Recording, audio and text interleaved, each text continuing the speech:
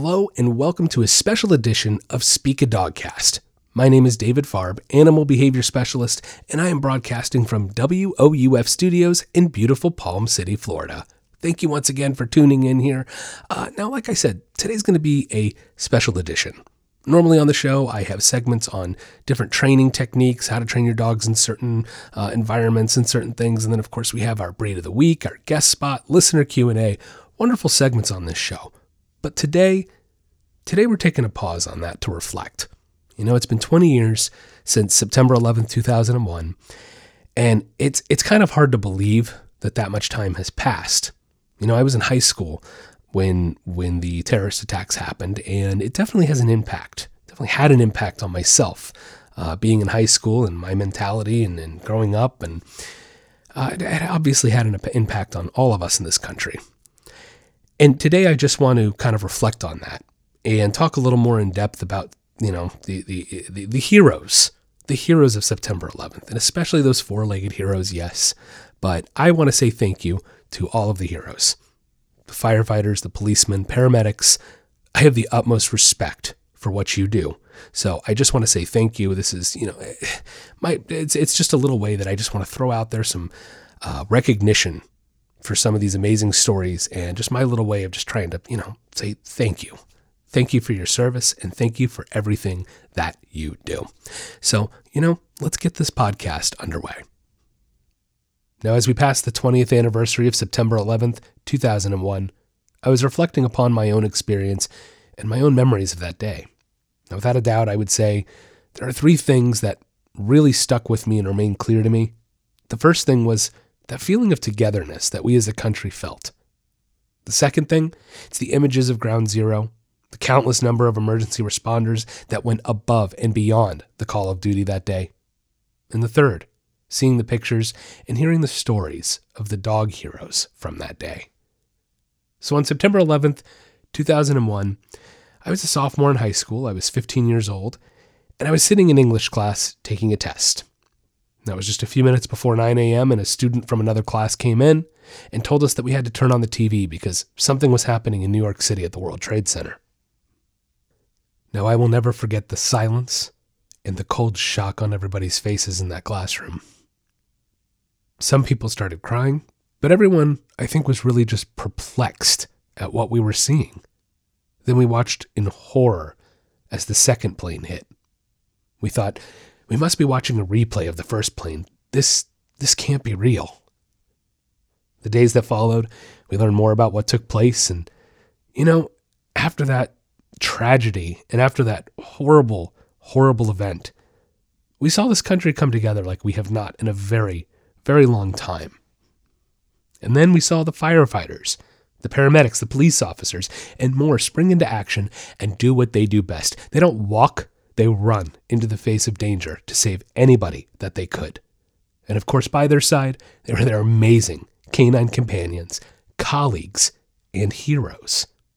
And what's incredible to me is, after all this time, I still hear new stories about all the courageous dogs and people on that day, even after 20 years, new stories that you've never heard before. So I just wanted to share some of these amazing stories with you today because these dogs, these people, they deserve the highest honor and respect for what they did, for the countless sacrifices, continued sacrifices, and the ultimate sacrifice that was paid. Now, it's estimated that there were roughly 250 to 300 dogs that took part in the search and rescue efforts at Ground Zero. Now, search and rescue is oftentimes abbreviated to SAR, S-A-R, search and rescue, and that's what many of these dogs were trained to do. Now, Riley is probably one of the most iconic dogs from the 9/11 rescue effort. You guys have definitely seen a picture. Riley was a golden retriever, and he was that dog that was being transported high above the debris via cable line. Now, stoically, he laid calmly to arrive at his next mission. Riley was originally trained to recover living people, though he did help to recover several bodies of firefighters. Kobe and Guinness, they were two labs who searched tirelessly through the rubble, working 12-hour shifts for 11 days straight. Thunder and his handler, Kent Olson, they traveled all the way from Lakewood, Washington to help in the rescue efforts. Now, Thunder had been trained to sniff out survivors of avalanches and possible drownings, but he'd never been part of a rescue effort on this scale or this far away from his home. Another incredible four-legged hero was Tracker. Tracker was a German shepherd. He found the last survivor of the collapse. The woman who had been buried underneath the rubble, she'd been there for 27 hours before being found. Now, before Tracker died in 2009, a sample of his DNA was taken and entered into a cloning contest and was later chosen for use. So in June of that year, 5 cloned Trackers were born. Another amazing dog, a yellow lab named Sirius. Sirius was the only known canine to die in the attacks. Sirius was in the basement below the South Tower with his handler, Port Authority Police Department Lieutenant David Lim, when he felt a violent rumble and the building shook. Now, Lim secured Sirius in his kennel, went to assist the injured, and said, "I'll be back for you."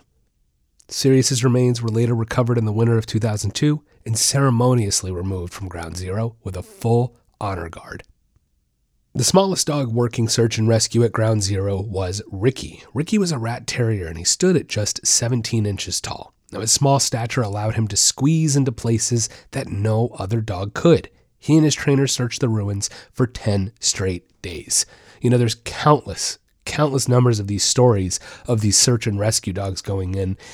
Now, one interesting thing about the search and rescue dogs is, a lot of these search and rescue dogs, they were trained in to find living survivors and not deceased people. And so as the days went on in the search and rescue efforts and they found less and less survivors, these dogs actually became very discouraged, depressed. It started making them anxious. They weren't able to focus on their task at hand because they weren't finding survivors. So the trainers, they had other people lay in the rubble, and they let the dogs go find these other people to encourage them, to build their confidence back, and to be able to reinforce that behavior to keep them going and keep those dogs happy for fulfilling their work and their job. So just amazing stuff going on, and it's not only search and rescue dogs, guys. I found another amazing story. This was a really interesting story about 2 guide dogs. They just happened to be at the World Trade Center that day. Salty was a yellow lab. He was the first dog, and Salty was born in 1996. He was trained by Guiding Eyes for the Blind, and of course his training included teaching or helping his owner get on and off the subway, getting him used to the traffic and the noises of the city. And his owner was Omar Rivera. Now, he worked for the Port Authority of New York and New Jersey as a senior systems designer. Now, in the morning of September 11th, 2001, Salty and Rivera were in their office at the World Trade Center on the 71st floor of Tower 1. Salty was sitting beside Rivera's desk when they heard a loud boom, and of course the whole building began to shake. Rivera grabbed Salty's lead, and Salty navigated him around people, debris, and down the crowded stairwell. Now, about halfway down, a coworker was trying to separate Salty from the owner to help guide both of them to safety, but Salty didn't want to leave his side, even in all the chaos. Now, another story similar to Salty's is Roselle. She was another guide dog. She was with her owner, Michael Hingson. Now, she was asleep underneath his desk when the attack happened, and he was on the 78th floor of Tower 1. He called his wife, Karen, and made sure his staff was evacuated. Then, after making sure everybody was out, him and his dog began descending the tower and the stairs. While everyone ran in panic, she remained totally focused on her job, Hingson later said. Debris was falling around us, hitting us, but Roselle stayed calm. She led Hingson through smoke, debris, fleeing workers until they reached a subway entrance where they helped another woman who had been blinded by falling debris. After the attacks, both service dogs were awarded the Dickin Medals for remaining loyally at the side of their blind owners, courageously leading them down more than 70 floors of the World Trade Center into a place of safety following the terrorist attack on New York on September 11, 2001. Now, another interesting aspect of the aftermath of September 11th, considering the effect it might have had on the dogs. We know the effect that it's had on people's health, people's mental health, well-being, physicality. And the dogs, we were concerned about as well, of course.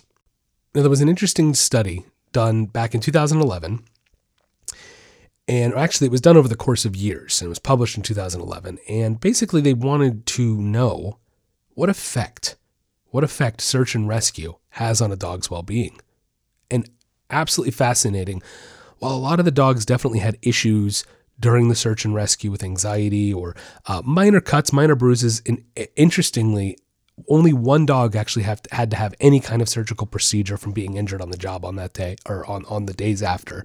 And it was one dog that just had to have some minor stitches. So that's amazing unto itself. But they did a study on these dogs afterward. And incredibly, the vast majority of these dogs were well adjusted and showed no signs of anxiety and no issues after the biggest mission in their life. It's incredible what dogs are capable of, isn't it? Absolutely amazing. So just incredible stories, guys. Incredible acts of bravery, courage. And we all need to remember, these first responders and what they do. The amazing work they go out there and do every day. When they walk into work, they don't know. They don't know what the day has for them and, has in store for them. For the most part, I'm very lucky. I get to work with dogs, and most of the time it's nice, and I get to enjoy my clients and enjoy the dogs and go home, and that's my normal day, and I don't have to worry about not coming home at night. But all of those people do. So remember that. I personally have the utmost respect for our police officers, our firefighters, our paramedics, any first responder, any hero. And I believe everyone should too. September 11th, 2001 was a day that reshaped this country, that reshaped our mentality of the way we live. But I hope we can all see the positive, the happiness, the goodness that came out of humanity. We can learn from these animals, and we can be better people from this experience. So I salute the heroes, and I thank them for their service. Whether they be military, police, firefighters, or paramedics, I am grateful for all the work you do. Thank you. That's going to wrap up the podcast today. Thank you guys so much for listening in. And of course, a very special thank you to all of our first responders out there. I appreciate all the work you do, and I'm grateful that you help protect us and keep our country safe. Everybody have a wonderful week. Don't forget, get out there and walk your dog.